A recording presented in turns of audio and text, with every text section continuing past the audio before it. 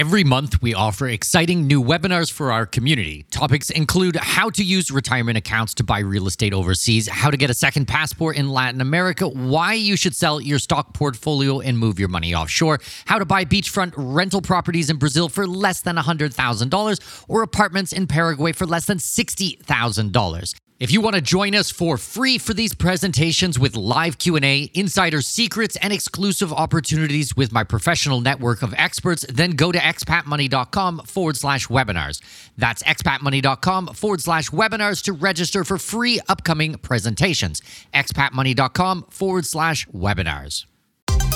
We all dream of seeing the world, but the realities of living somewhere outside your place of birth can be daunting to say the least. Welcome to the Expat Money Show, helping you make the most out of your overseas career through conversations with successful expats on investing, entrepreneurship, self-improvement, and continual education, all while sharpening your financial acumen. Now please welcome your host with over 20 years of overseas experience, Mikkel Thorup.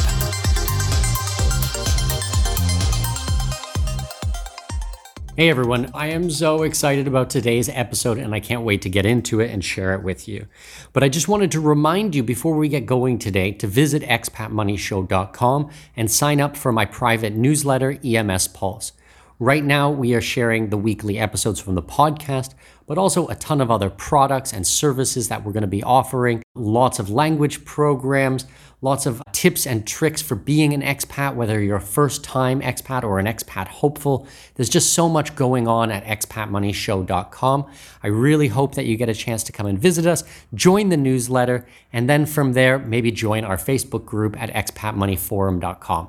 Lots happening. I really want to share it with you guys, and the best way to stay connected is through these two sites, expatmoneyshow.com and expatmoneyforum.com. Thanks so much. Enjoy today's episode. Cheers.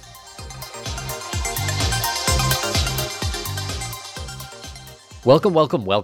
My name is Mikkel Thorup. This is the Expat Money Show, and today's guest is the editorial director for International Man, where he works alongside Doug Casey and Dr. John Hunt, helping individuals around the world to realize their internationalization goals. During his professional career, he has written from more than 85 countries, a dozen of which he called a temporary home. His columns have appeared in well-known libertarian outlets such as Mises.org, Fee.org, LouRockwell.com, and The Daily Reckoning, which he managed for 5 years with Bill Bonner and Addison Wiggin. He speaks regularly at conferences around the world on topics including philosophical anarchism, internationalization, and the decentralization revolution. Please welcome to the show, Joel Bowman. Joel, how are you doing? Great. It's so great to have you on the show. Why don't you take a couple minutes and kind of walk us through your backstory? How did you become an expat, and when did you first move overseas and start getting involved in learning about the economy in such a different and interesting manner? Oh, wow. Okay. So a couple of minutes. I might need a little longer. I, like yourself, I've been sort of moving about for the last couple of decades. My accent is Australian. It's a little buried from having spent so much time abroad. But I first moved from Australia. I took the oft-trodden path back to London, thinking at the time naively that I was blazing a new trail, only to find when I got to England that I'd arrived in a place that was nicknamed Kangaroo Court, in Earl's Court, and found myself more or less swimming in the same stream as every other Australian that wanted to get out of Australia at that time and see the broad world. So I shortly after moved to the US, and early on I became involved with a publishing company over there out of Baltimore, known as Agora. Some of your readers may know some of their publications. And this was early on in kind of my professional career. I started out at the very bottom of the kind of editorial heap over there, and mostly just spent my time, reading research papers, reading economic newsletters, and really just being super energized by the kinds of out of the box thinking that I was hearing from what to me was, one of my first experiences with a kind of alternate media. You go through university and college, and you're given a very, very specific a very constrained view of, subjects like economics, like politics.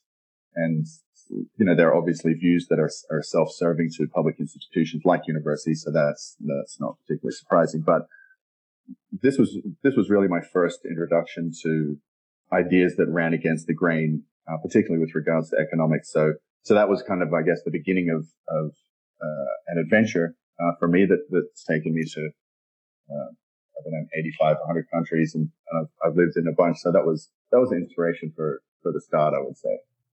Well, I think it's really interesting because I've had a lot of different people, and we've talked about economics on the show, but a lot of times it's the overall general philosophy and understanding, what is Austrian economics and things like this. But when I was doing my research on you, I saw that you've had a lot of like real world economic like experiences. So I'm really excited. I'm hoping that you can talk me through these a little bit today. I know before the interview started, we were chit-chatting about your time in Dubai. I'm in Abu Dhabi, so we would have been next door neighbors if we were here at the same time. Can you talk me through a couple of these types of like real world economic learning experiences that you had? Yeah, sure. It's interesting that we even have the kind of separation between the theoretical and the practical, because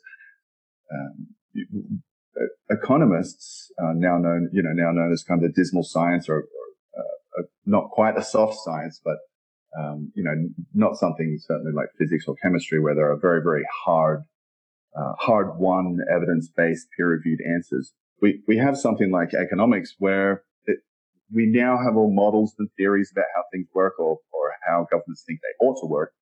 But the role of an economist originally in classical times was as a moral philosopher. And it was, these people were sitting around and thinking about what to do, but they were also thinking about it in very practical terms. How economies actually work on the ground. So I was kind of interested in less of the theoretical side and more of the, getting your hands dirty, going to places, where commerce is underway. So shortly after having spent some time in Baltimore working with Agora, I moved to New York, where I worked just off Wall Street with a very dear friend of mine and mentor, Eric Fry. And we published a newsletter called The Rude Awakening.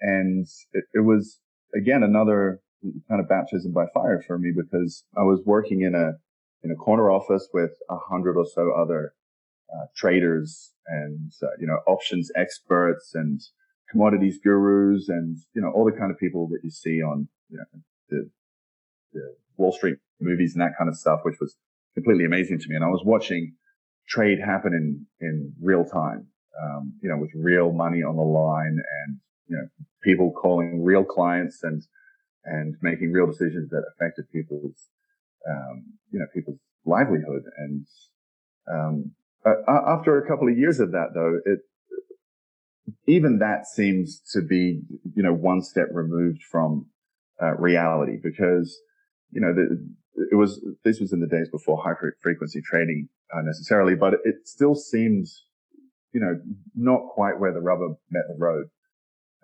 So after being in New York for about a year, maybe a year and a half, we'd been writing a little bit about commodities and gold and things like that, and not just as an investable asset, but as a historical form of money. And so I thought, what better place to move to in the world to learn about this metal and its history than to Dubai, aka the City of Gold.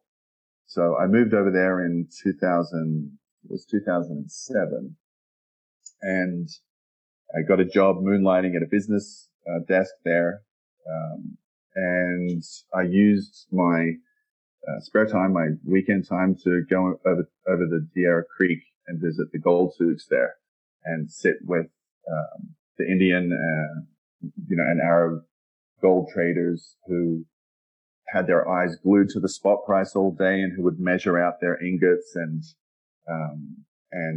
roll up their fat wads of dirham, of the local government currency. And, they would be wheeling and dealing all day. And it was just a really exciting atmosphere to be in. And it was very educational in the way that I don't think I necessarily could have gotten from a textbook, or even sitting next to commodity traders behind a computer screen. There's something about owning and trading physical metal when you hold it in your hand. It's a very, very different experience than watching, digital numbers flit across a screen or reading text about it in a book. So that, I guess that was maybe my first real real kind of experience in how commerce and how economics works. And did you find, like, I've been to the gold souks over here, did you find mostly it was gold that was used in jewelry that was going to and from India, or were you guys dealing much in bullion, or what was your observations? Well, I was dealing mostly in bullion, and when I say dealing, this was the very beginning of my kind of professional career, so I wasn't betting cattle stations or anything like that, but I was, migrating some of my savings over into gold bullion, and and using that as kind of an investable asset, I guess. People will no doubt fact check this, but I think I want to say around the time of 2007, I want to say gold was around the $500 to $600 per ounce range, something in that order. And so it was just a very real time lesson for someone who was young, who didn't have any money at the time, to put their savings in something that not only held its value, but at that time was appreciating somewhat against this kind of macroeconomic backdrop that we had of fiat currencies losing, in a kind of race to the bottom. This was only a year before the global financial crisis, so we saw market turmoil everywhere, and it was a real lesson in how to safeguard one's wealth, meager as it was for me at the time, against this kind of global catastrophe. It really is, in a very, very practical sense, the best form of insurance. So there was obviously I was living there with my then girlfriend at the time, so I can't say that I wasn't at all in the jewelry section, buying trinkets and earrings and that kind of thing. But I'm happy to report since that then girlfriend is now current wife. So not only did gold pay off investment wise and savings wise, it was also a pretty good gift. Very nice. Well, it's an interesting point you just made there, because you said at the beginning you had meager funds, but the lessons that you learned, it's not really important. If you're learning the lessons with $1,000 or you're learning the lessons with $1 million, it's not the lesson is not 1,000 times more because you're investing or speculating or gambling or everything with $1 million. If you're learning it, you're learning it, and these are things that you're going to be able to put into practice for all your life going forward. So I think it's really interesting. Yeah, and those lessons scale. I mean, they apply to, as you said, somebody who has very, very little and is just starting out, and then they also apply to somebody who is maybe a little further along in their career and they've made a bit of money and they want to ensure that they don't watch it kind of blow away in the gusts of the next crisis. So yeah, these are lessons they're also lessons that you kind of remember all of your life. If I forget what the saying is, but something, you recall a certain amount of what you read, certain percentage of what you read, and a certain percentage of what you hear, but things that you're doing. I've worked with Doug Casey on International Man, and learn by doing is one of his favorite sayings. But when you're actually involved in the day-to-day transaction of something, when you're involved in it in a more practical way, I find those lessons stick for a lot longer. So when you moved over to the United States originally and you were working with Agora, you mentioned that you were mostly just reading reports. Were you working as an analyst then, and then similar type of thing in New York, or like I'm trying to piece together how these types of things brought you to the real life, living, breathing, seeing, touching with your own hands, something like gold. And I have some other things that I want to ask you about afterwards, but I want to get this piece so I understand here. Yeah, sure. So it wasn't anywhere near as exciting or flashy as being an analyst. I moved over and took a job answering phones, essentially, for like customer service. And I was so terrible at that job, so ill-equipped, both temperamentally and just with regards to my concentration span for answering phones all day, that I eventually, after having been there for a couple of months, I decided that, I was reading these, rather than answering phones, I was reading the economic newsletters and journals that the company was publishing. And so I very quickly decided I wanted to be a part of that world rather than a part of the customer service world necessarily. Not that they're entirely separate, but so I invited myself on a whim along to an editorial meeting that was held. They used to have editorial meetings once a month where they would have all these, huge names in the industry, many of whom I'm sure your readers would probably recognize now. They would, fly them in from various parts of the country and around the world.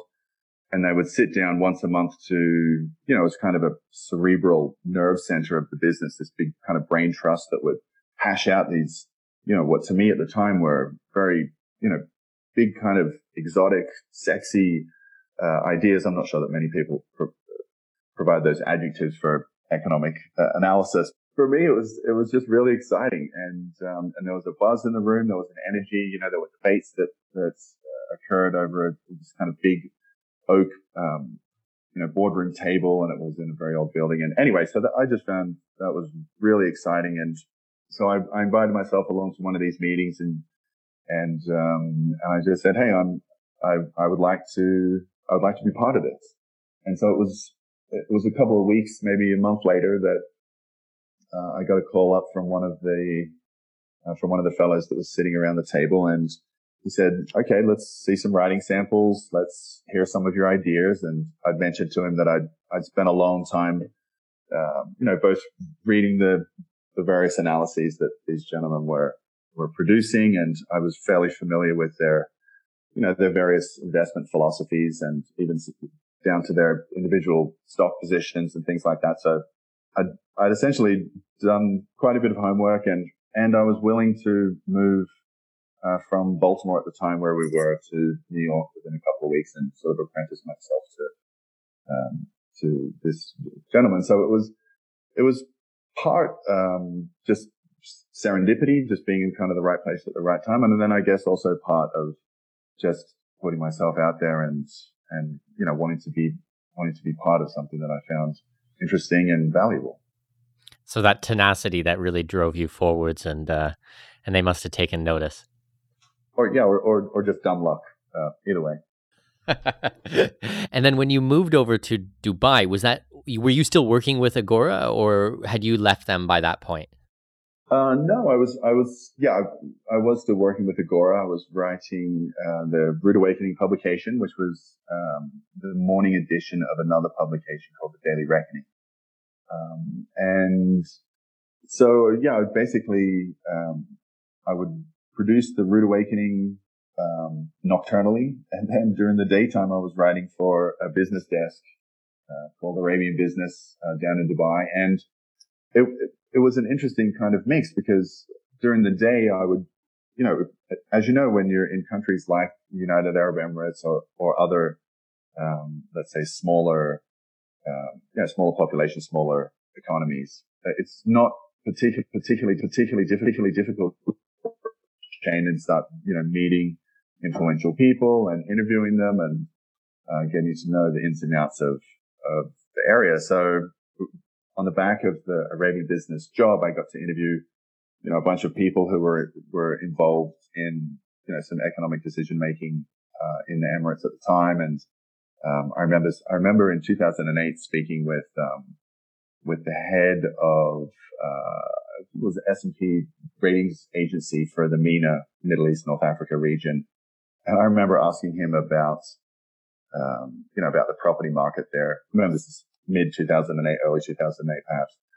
And watching him assure me that everything was fine, that liquidity levels were exactly what they expected, and, debt ratios were well within their, the limits that they'd modeled, and sitting, across the desk from him and thinking, this is this is absolutely not true. This is completely detached from my own experience, living in Dubai and that kind of thing at the time.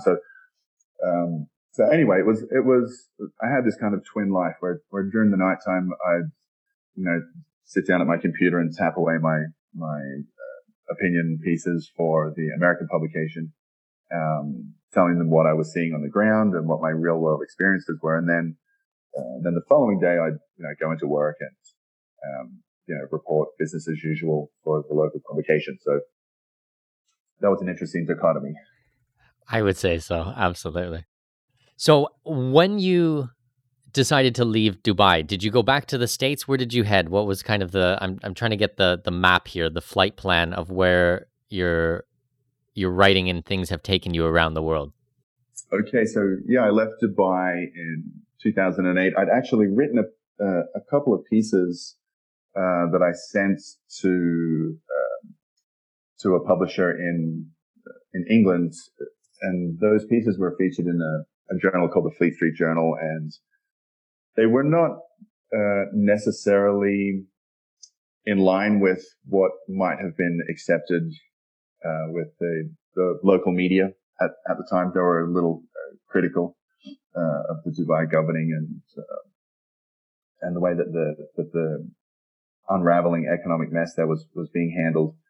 And so I eventually received those pieces back through a long list of emails through which they had been forwarded. So they made their way back from England through the expat community and then around to the local,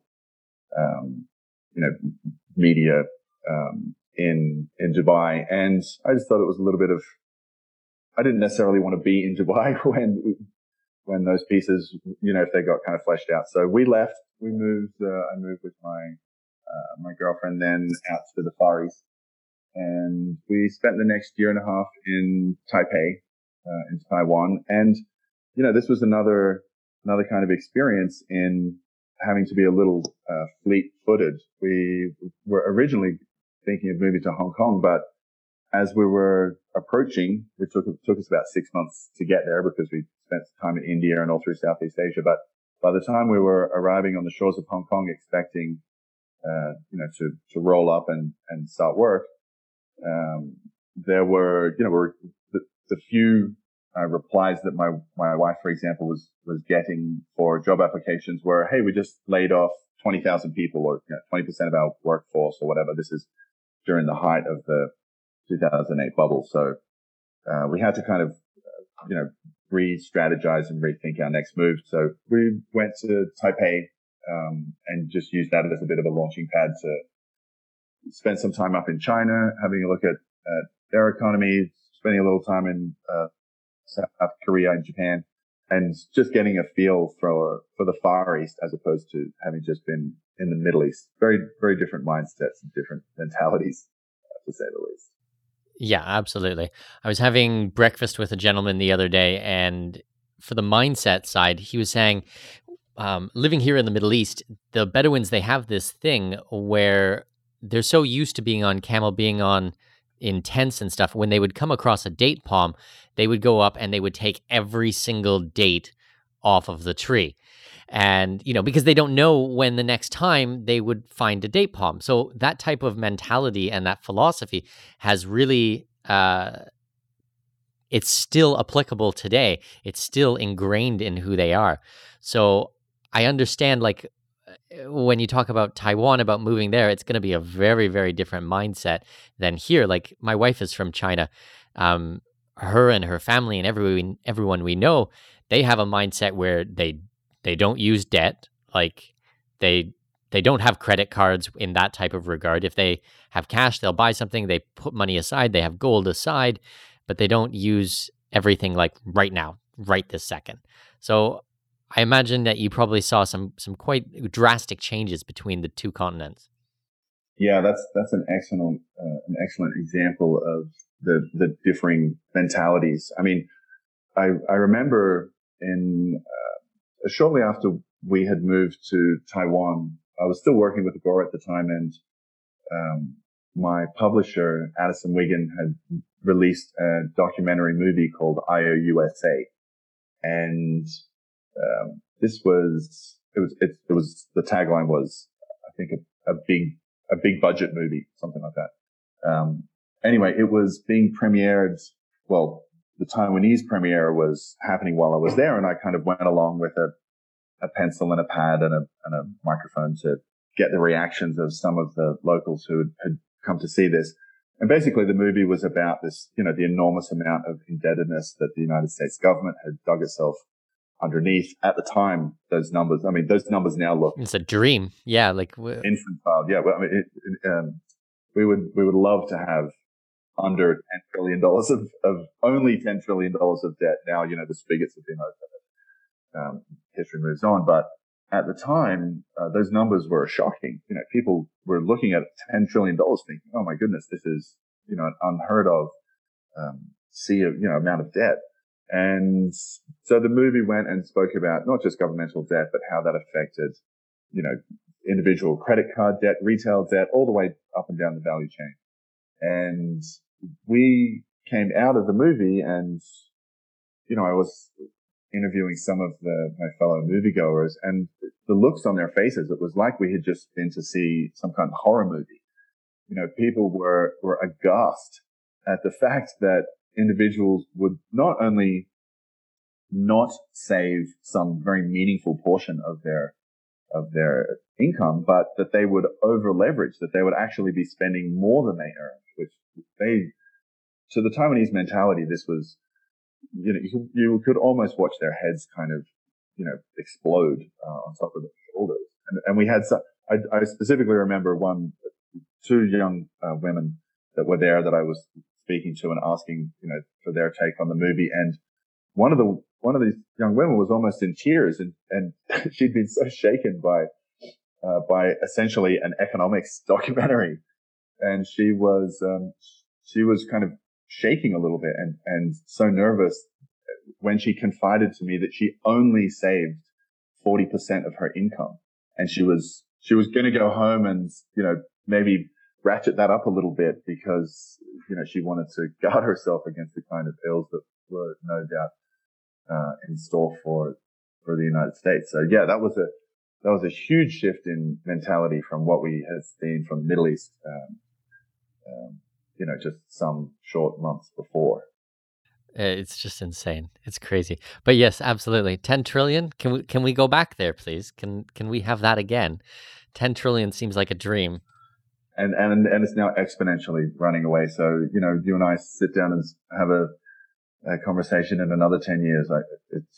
I don't know how high it can go, but it seems to be ramping up exponentially, which is probably not a good sign. So this interview is kind of turning into This Is Your Life, Joel Bowman, but I am interested. Where did you go next after Taiwan? Oh, okay. So after Taiwan, I moved to Argentina. I'm a little bit of a bubble economics connoisseur. So I like to see catastrophe up close and personal, right there in the thick of it, eh? Up close and personal. Yeah. So I moved down to Argentina, 2010, something like that. And this is another environment in which real-time lessons in economics were on offer almost daily. So shortly after I moved down there, the local peso market started detaching from the black market down there, or they call the blue market. And so there were completely disparate rates between what you could get for, say, you went down there as a U.S. tourist and you wanted to exchange some U.S. dollars at a local bank, for example. You would get a particular rate, and this was, let's call it, say, 5 pesos to 1. But if you went to the black market, or cuevas, caves, they would call them, then you could get a meaningful difference. And the spread would be, sometimes 20, 30, 40, 50%, depending on where you went. So, and the reason for this was because there were capital controls placed by the Argentine government on the population with regards to how they were allowed to move or how they were not allowed to move their money around, they were not allowed to invest in gold without providing huge amounts of personal information and all this kind of stuff. So the Argentine government had basically trapped the Argentine population into a fiat currency, the Argentine peso, that they were rapidly depreciating. And there was, they'd really barred all the exits. And so there was a premium on foreign currencies like the dollar, like the euro, that Argentines would pay in order to escape their own peso-denominated looming disaster.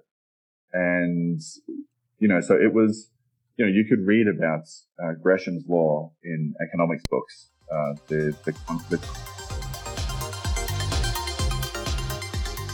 So I want to remind you to go to expatmoneyshow.com to pick up your free special report called 19 International Strategies to Grow and Protect Your Wealth Abroad. We have had some really good feedback with this. It's actually a project I've been working on for probably about 4 years now and been offering it to my subscribers. And I am constantly updating it with the best and the newest resources for people wanting to go abroad. It is really amazing. I'm really happy with the work that we've done. And it's really different than a lot of the other projects out there or special reports or ebooks or anything like that. And this is one of the main differences. It is highly curated. It is highly condensed. It is not 400, 500 pages long and talking about every single thing out there and every single little detail. Actually, that doesn't serve anyone. Your best bet is always to go with the really, really condensed information so that you can connect the dots, so you can understand what's happening and how things fit together. And that's exactly what this special report does. So it's called 19 International Strategies to Grow and Protect Your Wealth Abroad. You can find it completely for free, 100% free at expatmoneyshow.com. Okay, enjoy, and let's jump back into the interview. Is that bad money changes out good money? Exactly. And you could look at that and you could process it theoretically and say, oh, okay, so this is how that would work in a closed economic system. But until you see people, paying a 50% premium to get out of bad money so that they can save in good money, which is essentially what was happening. People would save in gold if they could get their hands on it. They would save in US dollars because it was so much preferable to the fiat script that the Argentine government was printing at a pace. Until you see that in very real time, it's not immediately intuitive why that law would hold. But it was, again, it was very interesting to see. And, to see that spread widen as those spreads tend to do. And did you have any business opportunities where you were working on the arbitrage there, or you were just watching it happen? Well, I was watching it happen, but this was also the beginning of, of other things like cryptocurrency. Well, at least the beginning of my awareness of them. So I was overlaying my experience with, private monies, public monies. It was very complicated, but very interesting at the same time. We did have, quite a few friends down there who we encouraged to open foreign bank accounts, particularly in Uruguay. And so, people that we knew were able to save in non-Argentine peso denominated accounts. And in Uruguay, you can open dollar accounts and things like that. So that was a real port in a storm for a lot of people who were undergoing, fairly rampant inflation and, just debasement of the value of their currency. And now I know, for example, this is quite some years on, but when we first moved there in 2010, I guess, the peso to dollar exchange rate, I still remember, was about a pack of cigarettes. So it was about 4 Argentine pesos to $1 US. And I haven't checked the data recently, but it's now something like 40 to 1. So yeah, it's gone kind of parabolic since then.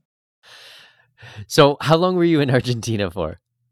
I was in Argentina for 5 or 6 years.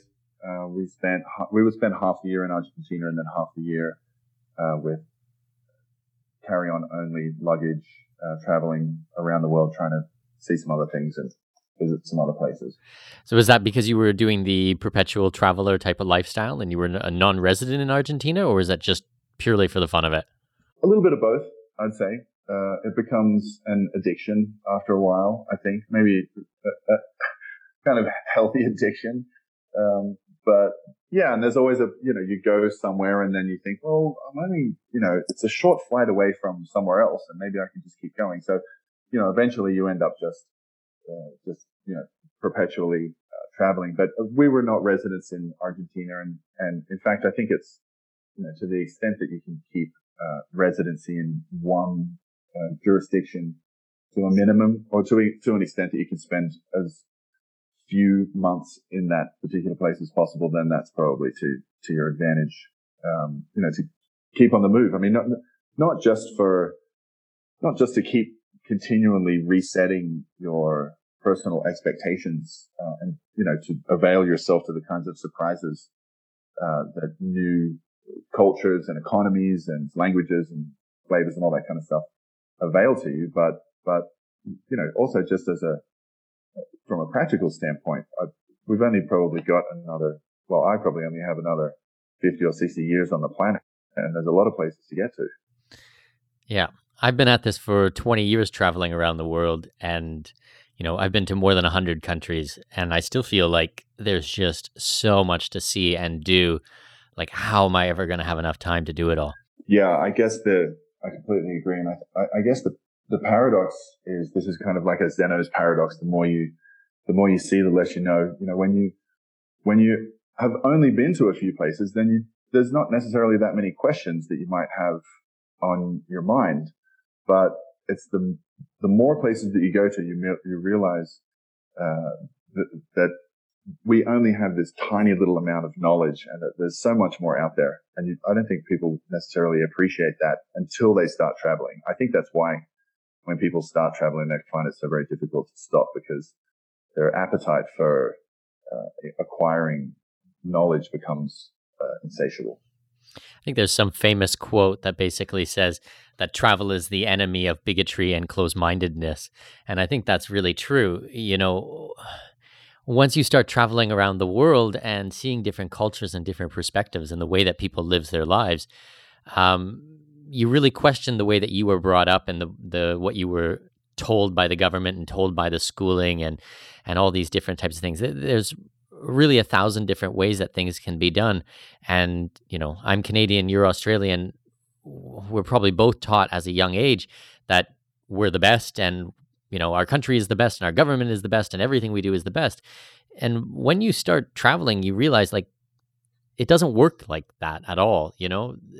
There's so many different cultures, so many different experiences, so many different things to understand that you can't.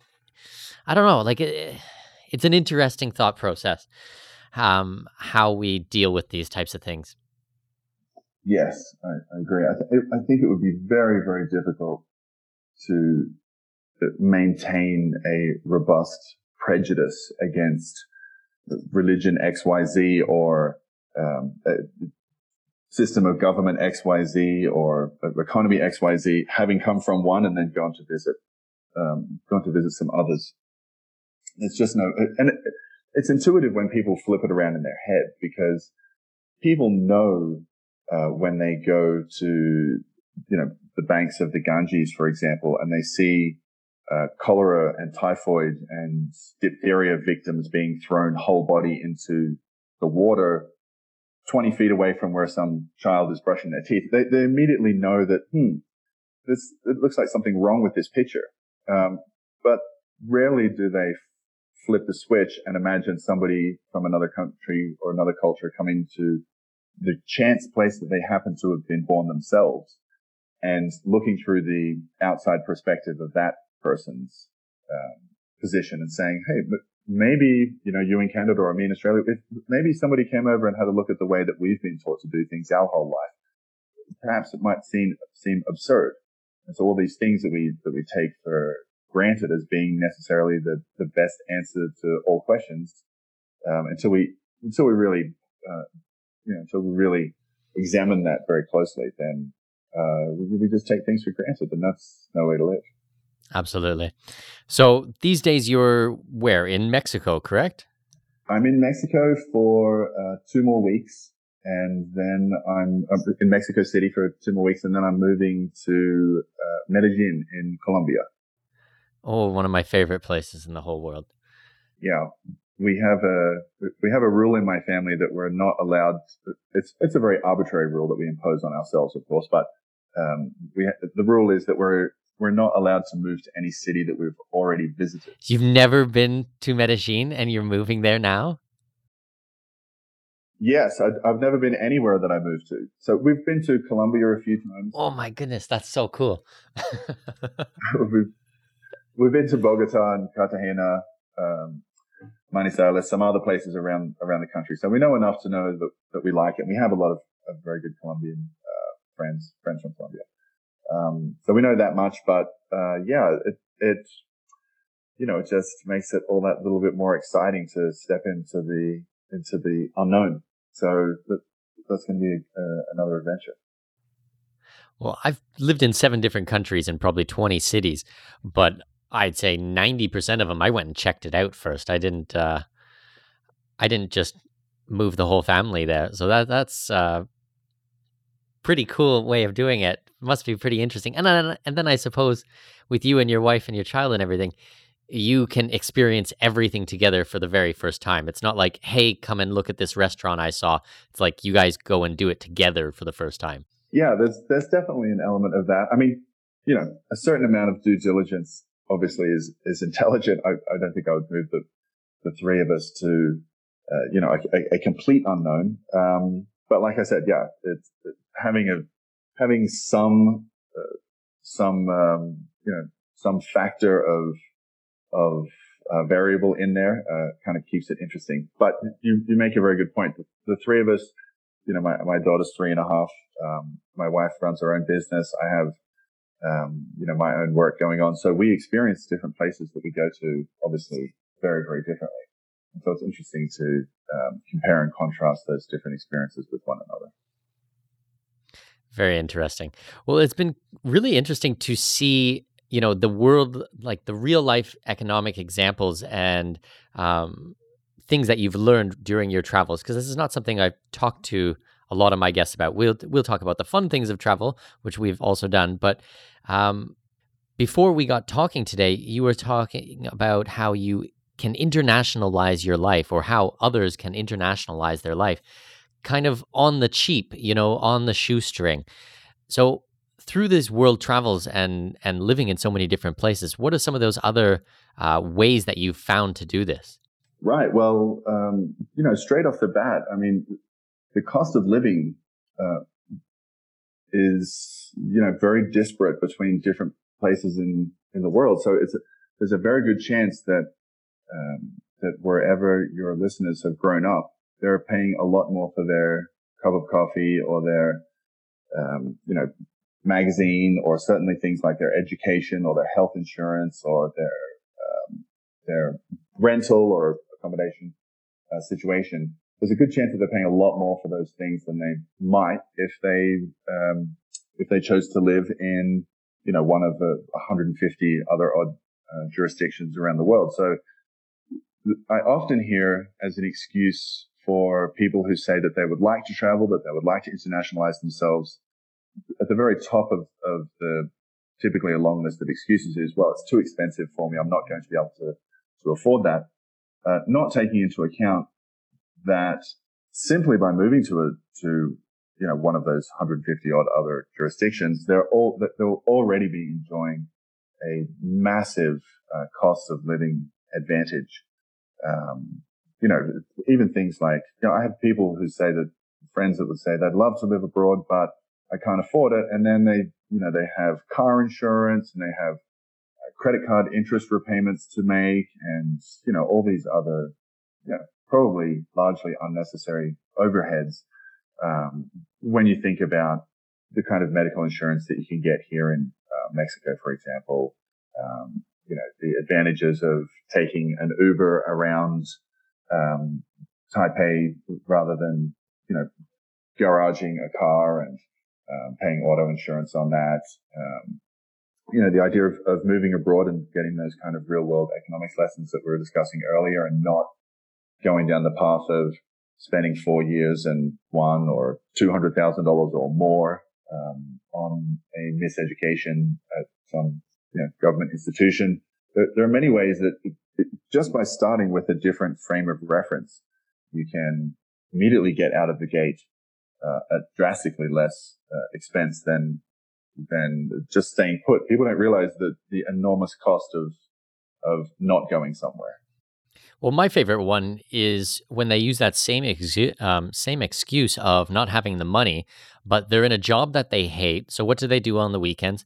They go in, drink their faces off, and spend $200 at the bar to repress and forget. And instead of living their dreams and going out there and experiencing the world, they practice escapism in their normal life. And it's like, well, if you put your money aside and you would have the resources to move, and the cost of living is so much less anyways, you might be better off. Like, I don't know.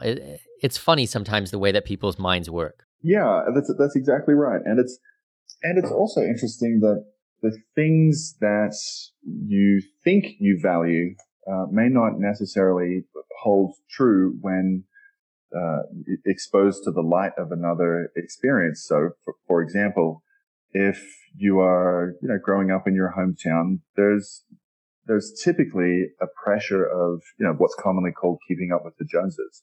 So the idea of, my friend down the street, he got a new car, so I have to get a new car. And this person, they put an extension on their house, so I'm gonna do this. And it's a very, very, it's a very slippery slope. It's only, I think, once you extract yourself from that kind of situation, that societal pressure. If you're living, if you're a Canadian, let's say, or Australian, and you're finding yourself living in Ghana, there's going to be little pressure on you to, be keeping up with. Yeah, I don't know a Ghananese name. What's a Ghananese name? You've got me there. But you're not going to spend your time, trying to one up the guy next to you. You're going to spend your time trying to learn about his culture. You're going to spend time trying to work out how you can, make business together, or how you can, how you can explore different opportunities there. I think, you quickly realize when you go back to your place of birth that oftentimes those really ostentatious displays of wealth are really just, they're tawdry. They're almost embarrassing. It's not, showing off that you've got a new car, that you've heavily financed, or that you've gone deeper in debt to show everybody on the street that, you've got a shiny new, vacuum cleaner or something. Those things don't really hold very much value, in the long run, I don't think.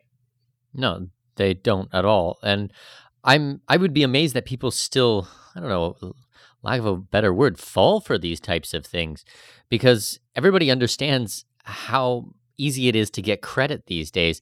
And when you see someone with an expensive car, especially in North America, and a big house, and all this new stuff, I don't think, wow, they're so rich. I think, oh wow, they've got so much debt.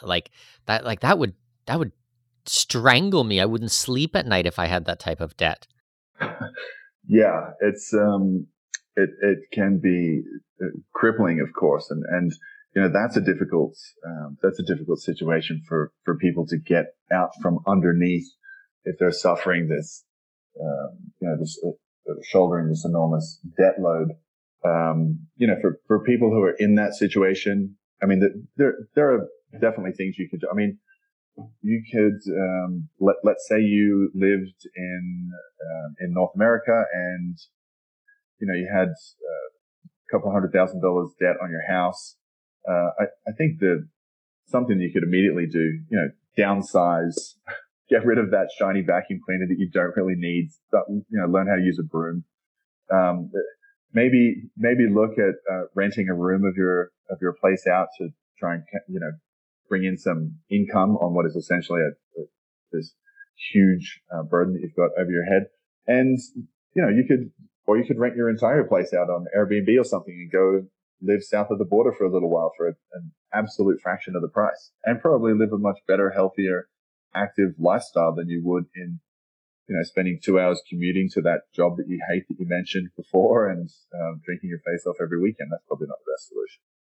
Well, on this show, I often have lawyers on and we talk about trusts. We talk to, gold vault operators, and a lot of these people have these solutions, and a lot of them are really interesting and they're fascinating and they make sense for certain people. But, this is the Expat Money Show. If you're still at home in your home country and you're at a job that you don't like, the first thing to internationalize your life is to leave. Like, get out there and start experiencing the world.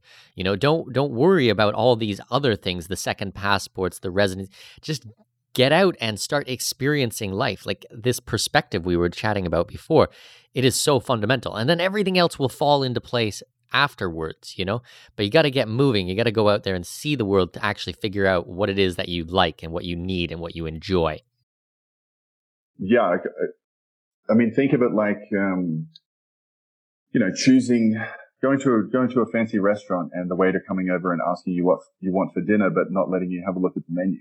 I mean, just the fact that that people are doing what it is they're doing by default without having seen all of the options available, that the statistical probability that an individual has chosen the best possible life just because it was the life that was immediately presented to them, or in most cases prescribed for them, the statistical probability of that being your most advantageous application of time is next to zero. So at the very least, open the menu. At the very least, go somewhere else and, challenge your preconceived notions and try and discover if you weren't just doing what you were doing because that was the default setting. I don't think anybody aspires to live a default life. But we see it every day, it's mind-boggling. But okay, so step number one for most people, I think we can agree, is get out there and see the world, start experiencing things.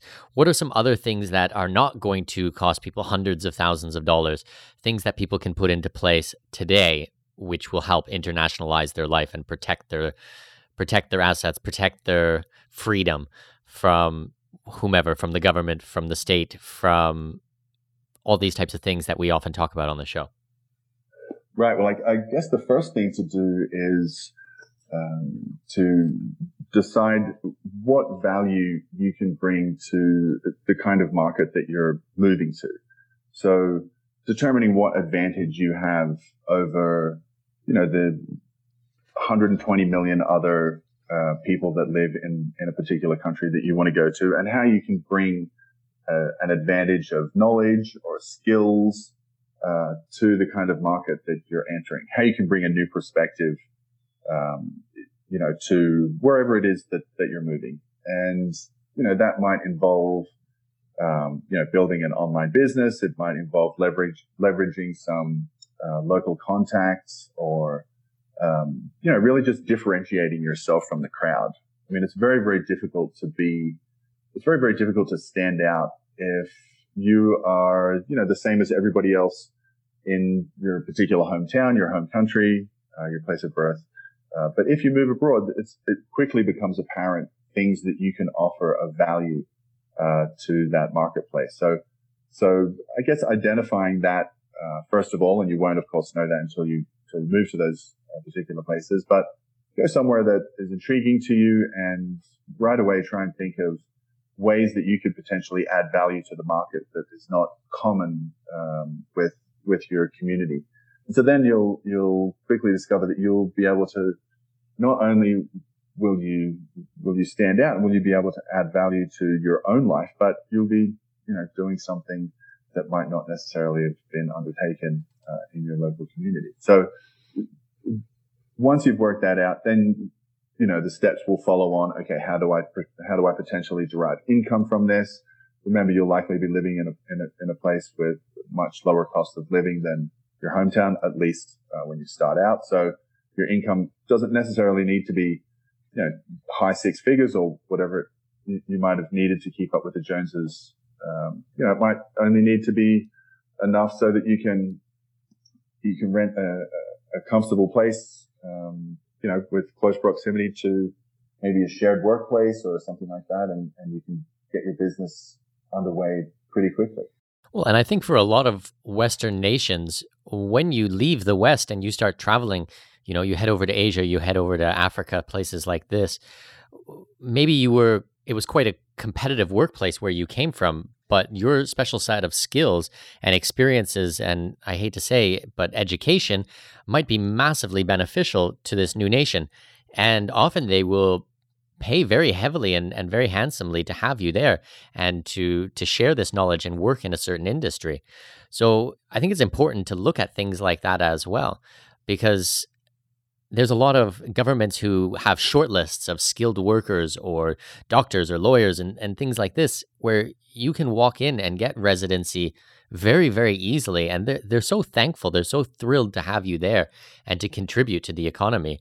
I think it's a very viable option that people need to look at. Yeah, and that's a really good point. I just wanted to underscore quickly what you said about different jurisdictions welcoming people.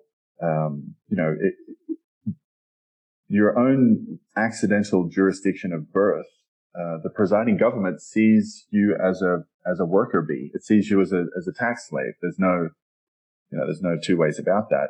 You are there to contribute to the health of the state, and you're treated accordingly. But when you move to or spend considerable time in places that's where you're treated like a guest, rather than a host for a parasite to feast on, that's liberating. It's liberating emotionally, intellectually, to not stay in the pen in which you happen to have been born.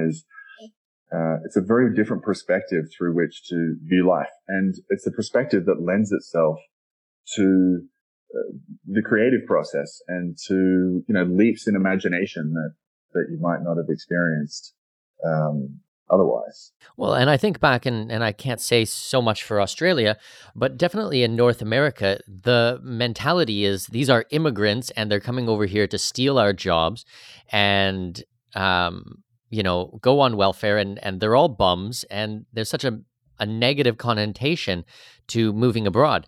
But you know what? Like, other countries, they don't have this stigma. Like, you tell them you're from wherever your home country is from, and you're coming over here to work. They're thrilled to have you there. You're not looked down upon. They never were brought up with this type of negative stigma about having foreigners in their country. It's a very different mentality of the people there.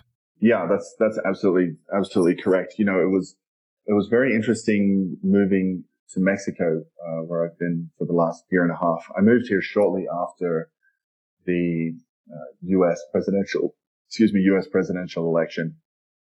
And as you know, irregardless of what side of the fence people fall on politically, there was certainly just a lot of heated discussion around the subject of immigration.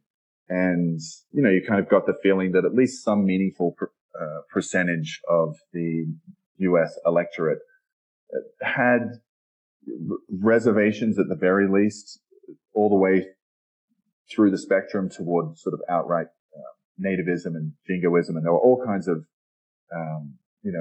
mud-racking assaults and insults and whatnot being thrown across the aisle. But it was very interesting I've spent quite a bit of time in the US, but it was very interesting moving south of the border and finding really, really, really warm, hospitable, welcoming environment to, for all intents and purposes, locals may well think that I'm an American citizen, American expat. But we would have people at restaurants and in bank lines and at the barbershop asking, "Oh, so where are you from? Really? You've decided to move to Mexico City? Wow. Thank you so much. How do you like our city?"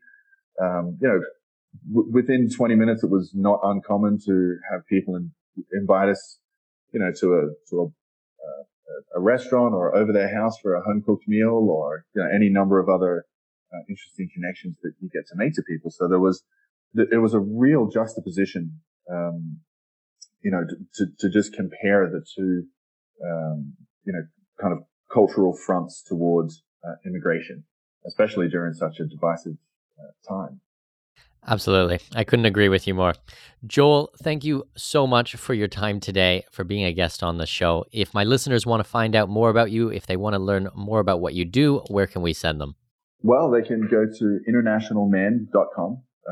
I'm working on that project with Doug Casey, who I know you've had on the program before, and Dr. John Hunt, who is his co-author in the High Ground novel series. So the three of us are over there at internationalman.com, and we're writing about all the kinds of things we've been talking about today. And I've read many of your articles over there, and they are just phenomenal. So I highly encourage my listeners to go check out you guys' work, because there's lots of great stuff there. Wonderful. Thank you so much. It's been a real pleasure. My pleasure. We'll talk to you soon. Okay, Joel? Thank you so much.